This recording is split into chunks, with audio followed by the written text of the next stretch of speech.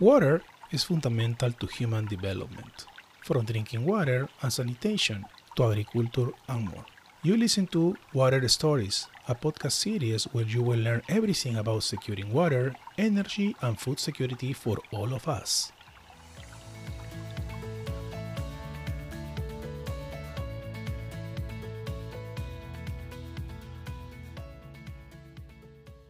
Hello everyone, I am Juan Carlos Giraldo and welcome to Water Stories. The Chiquitano Forest is the largest of the world's few remaining dry forest ecosystems. It's mainly located in Bolivia, between the most extensive river basins, the Amazon and La Plata in South America. But in 2019, the Chiquitano Forest suffered one of the largest wildfires in Bolivia history. In this episode, we will discuss with our guests how this event affects the water resources in the Chiquitania region and how they are working on this particular issue. My co-host once again is Vishal Mehta. Vishal is an environmental scientist of the Stockholm Environment Institute, and his work is focused on water research, forest conservation, and he's based in Davis, California. Vishal, how are you? An interesting topic to discuss in this episode with our guests, right?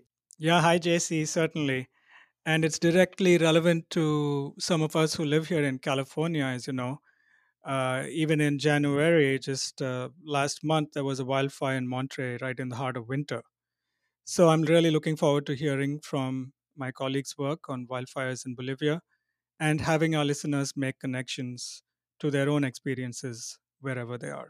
Thank you, Vishal. And today we have two new guests, Jen Fernandez and Bar Wickel, both scientists from the Stockholm Environment Institute, both with vast experience in sustainable water management. Hello, Jen. How are you? I'm very good, thank you. Thanks for having us on this podcast. Glad to have you. Bart, how are you?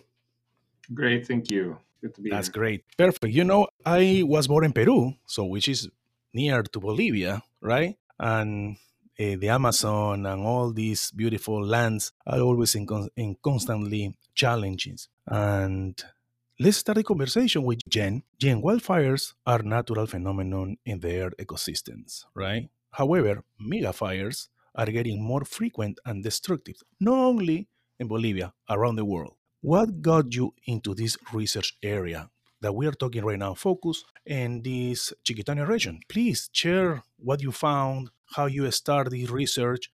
Yeah, thanks for your question. We started working on Bolivia Watch Chiquitania is the name of the project because we were already doing some work in Bolivia in various watersheds and working with the Ministry of Environment to develop watershed management plans. And then when the mega fire event happened in 2019, we realized that there was, I don't know if I can call it opportunity, but an issue of having to integrate the impacts of fires on water resources and thinking about how that can affect the hydrology and the ecosystems in the watersheds in the Chiquitania region. So that's how we got started and developed this project, Bolivia Watch Chiquitania, where we're trying to look at the history of fires in the region and trying to map them at the watershed scale to see where the water resources might be at risk. Oh, I have a question, Jean. This is Chiquitania region is nearby Santa Cruz de la Sierra, nearby, or is just near La Paz, Cochabamba? Yes, near Santa Cruz. Santa Cruz de la Sierra is one of the most important cities in Bolivia after La Paz, Cochabamba, and Oruro. Vishal. Wondering if Bart and Jen could respond to a thought I had is that the way I see their work is about discovering and communicating the link between fire and water. So, Bart and Jen, I was wondering on this link, how are wildfires and water connected? Can you explain a little bit about how this connection works and what is it at stake for the people living in this region and their water resources? First of all, I think it's important to really emphasize the context this work is taking place in. Chiquitania is a dry forest region, as Juan Carlos indicated, on the transition of the Amazon rainforest in the north to the dry Chaco forest in the south. This region, the eastern part of Bolivia, is lowlands and is is gradually being transformed from natural forested landscapes to agricultural landscapes. And in this region, we see basically the two large drivers of change colliding or reinforcing each other. You see a land use change, clearing of forests by people, and at the same time, we have climate change, which is really creating these flammable conditions for these mega fires that we've observed over the past years. These forest ecosystems are naturally adapted to be disrupted by fire.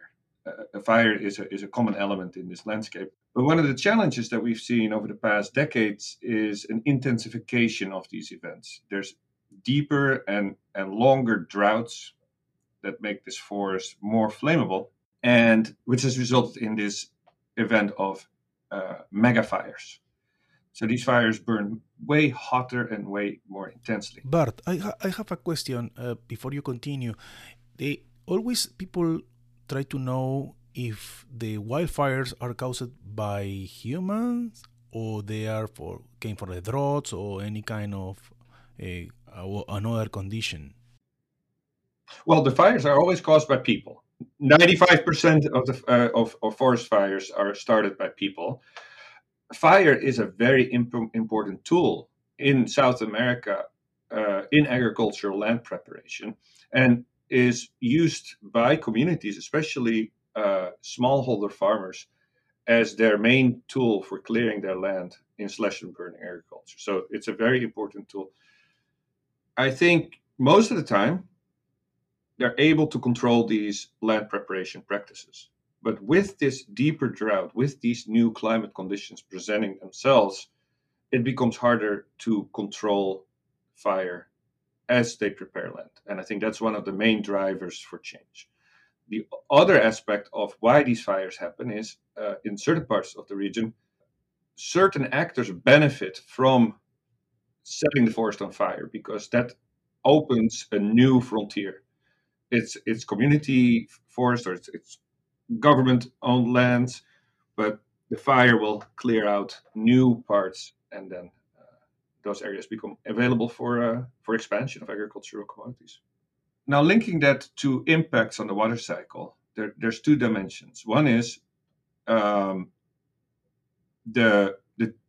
change in the water balance that may occur after a large scale change of the landscape, and the other is access to the water by people. The biggest challenge in this context, I would say, is that we do not exactly know what the impacts of fire are. There are indications that in certain contexts you end up with a greater amount of water because your forest is gone, but there's also negative feedback loops that may actually deteriorate the water quantities. And then secondly, the quality of water may be affected adversely depending on the local conditions. So there's water quantity and quality that are affected, and that's what we're trying to study here.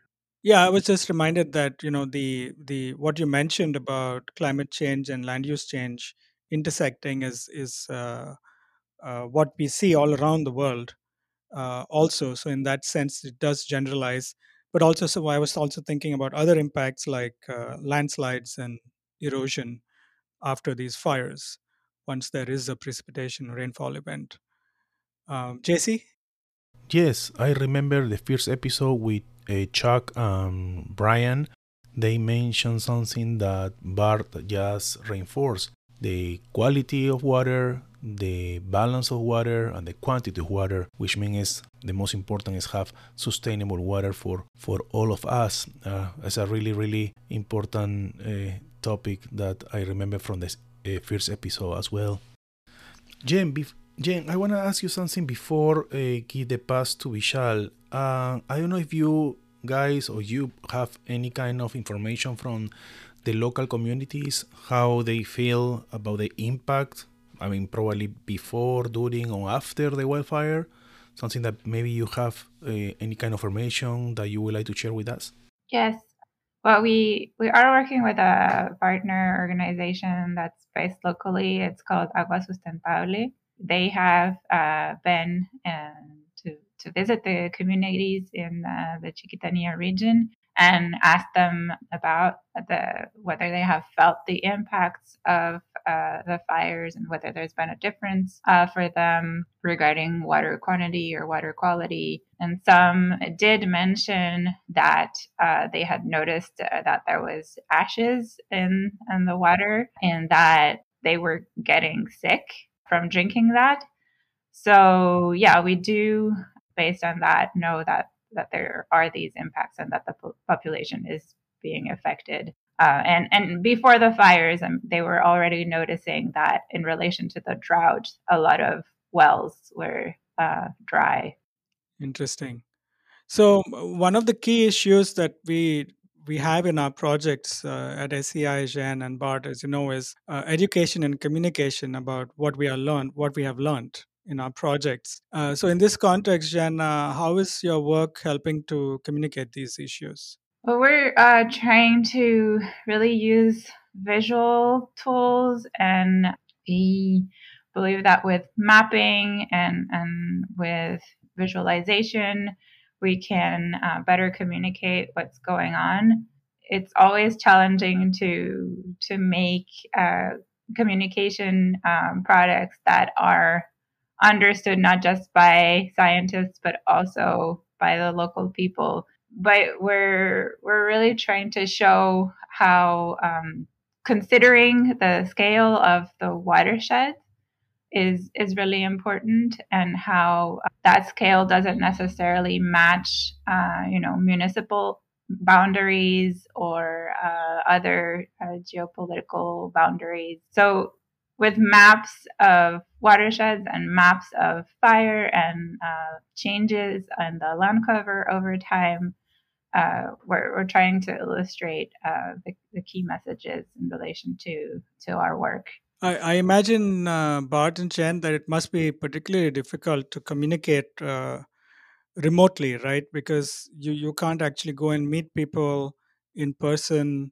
You can't do field surveys, social surveys, sociological surveys, have workshops in person that brings together the stakeholders. Is that true in this particular case, since everything is remote due to COVID? I think it has not necessarily been a major challenge so far, since we have been largely working on analyzing the problems at a much larger scale. We've been developing a water resource model for water quantity conceptual model. We've been doing large scale mapping with satellite data, and started building an outlet like the visualization tools, and started testing that with our partners and communicating that with our partners in the region as end users. And so far, the scale at which we have worked hasn't necessarily required a deep connection on the ground, I'd say. We definitely are planning to connect our tools and findings to that level in the next stage of this project. So this year we will be having a set of community-oriented workshops, and in a way we're sort of following a filter, right? We have been traditionally working with the national government, Ministry of Environment. Now we're working with the regional government of Santa Cruz.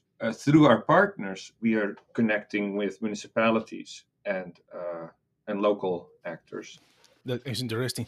And also, well, let me tell you that part of the communication, I think the communication is the key on any process, right? And this podcast probably will be a good tool to communicate more and more to the, locals or people who are interested in water management. So speaking about communication, and just Bar mentioned something very interesting, the authorities. So in my opinion, sustainable water, sustainable land, and fire management, right, are essential. They are totally related. You guys probably have a good amount of data and information. Speaking about this, Bart, what can policymakers, governments, local institutions, also universities, because I read some reports of Stockholm Environment Institute, and you're working with some local universities as well. what they can do with this information that you guys can provide it. Our intention is to support the response that the government is mounting at multiple levels to these challenges and provide technical insights that support these strategies. We try to link with local researchers and create a community of practice of people that work on this jointly. And I think the main thing we're aiming to do here is bringing all the entities in the region, both civil society and government entities, around a common watershed vision, which in this particular region is quite challenging, as Jean pointed out, because of the disconnect between political boundaries, management boundaries, and physical boundaries. The watersheds are a logical unit to take decisions and plan for sustainably. But in this particular region, there's a strong mismatch between those boundaries. And so you have a challenging environment. And so our vision is to bring people together around this watershed. It's true. It's very challenging. Latin America is very challenging itself. So, Jean, Bart, this is a very intense and very deep, let's say, topic. Where people can find more information about to get probably more familiar with the words. Where is the region? Where is Chiquitania region? Jane, where people can find more information? To me, was very useful the Fire and Water Integrated Management that I read on Bolivia Watch, but probably some people want to know as well. So we do have a website or webpage on the SEI website. So people can look up the name of the project or just look up SEI Chiquitania. And I think they'll find various links and also a brief about our work. And then if they have any questions or want links to the visualization project that we developed, they can also email us, and we're happy to share more. Great. Bart, the final thoughts, please. Maybe you want to share something additional where people can find more information, or maybe, please. Yeah, as Jean indicated, we have a set of online resources. We are working with our partners, Fundación para la Conservación del Bosque Chiquitano, FCBC, in the region, who have an observatory, Observatorio Chiquitano, as a website where they try to share information about conservation dimensions of this forest. And we are strongly collaborating with them. Perfect. Vishal, final thoughts. Well, I was just intrigued by the question of land management and its connection to water management. For example, how does forest management differ between, say, California and Bolivia? Out here in the US, for example, forest thinning is one of the major tools used in managing fire risk. So my mind started going there. What is the management paradigm for forests and fires in Bolivia? Another question to look at is whether climate change is playing similar roles in these different geographies and ecosystems, which I think they are. So I look forward to learning more along these lines with my colleagues' work, and want to thank Bart and Jan for joining us today. Thank you. Exactly. Thank you, Jen, for your time. Thank you very much. Thank you, Bart, for your time. Thank you, Jesse. Nice to meet you. Nice to meet you as well. Thank you, Vishal, again. Until the next episode. My pleasure. Thank you so much. Thank you for listening to Water Stories. Remember, you can find us on Spotify, Apple Podcasts, and Google Podcasts. Stay tuned for our next episode. Thank you so much, everyone.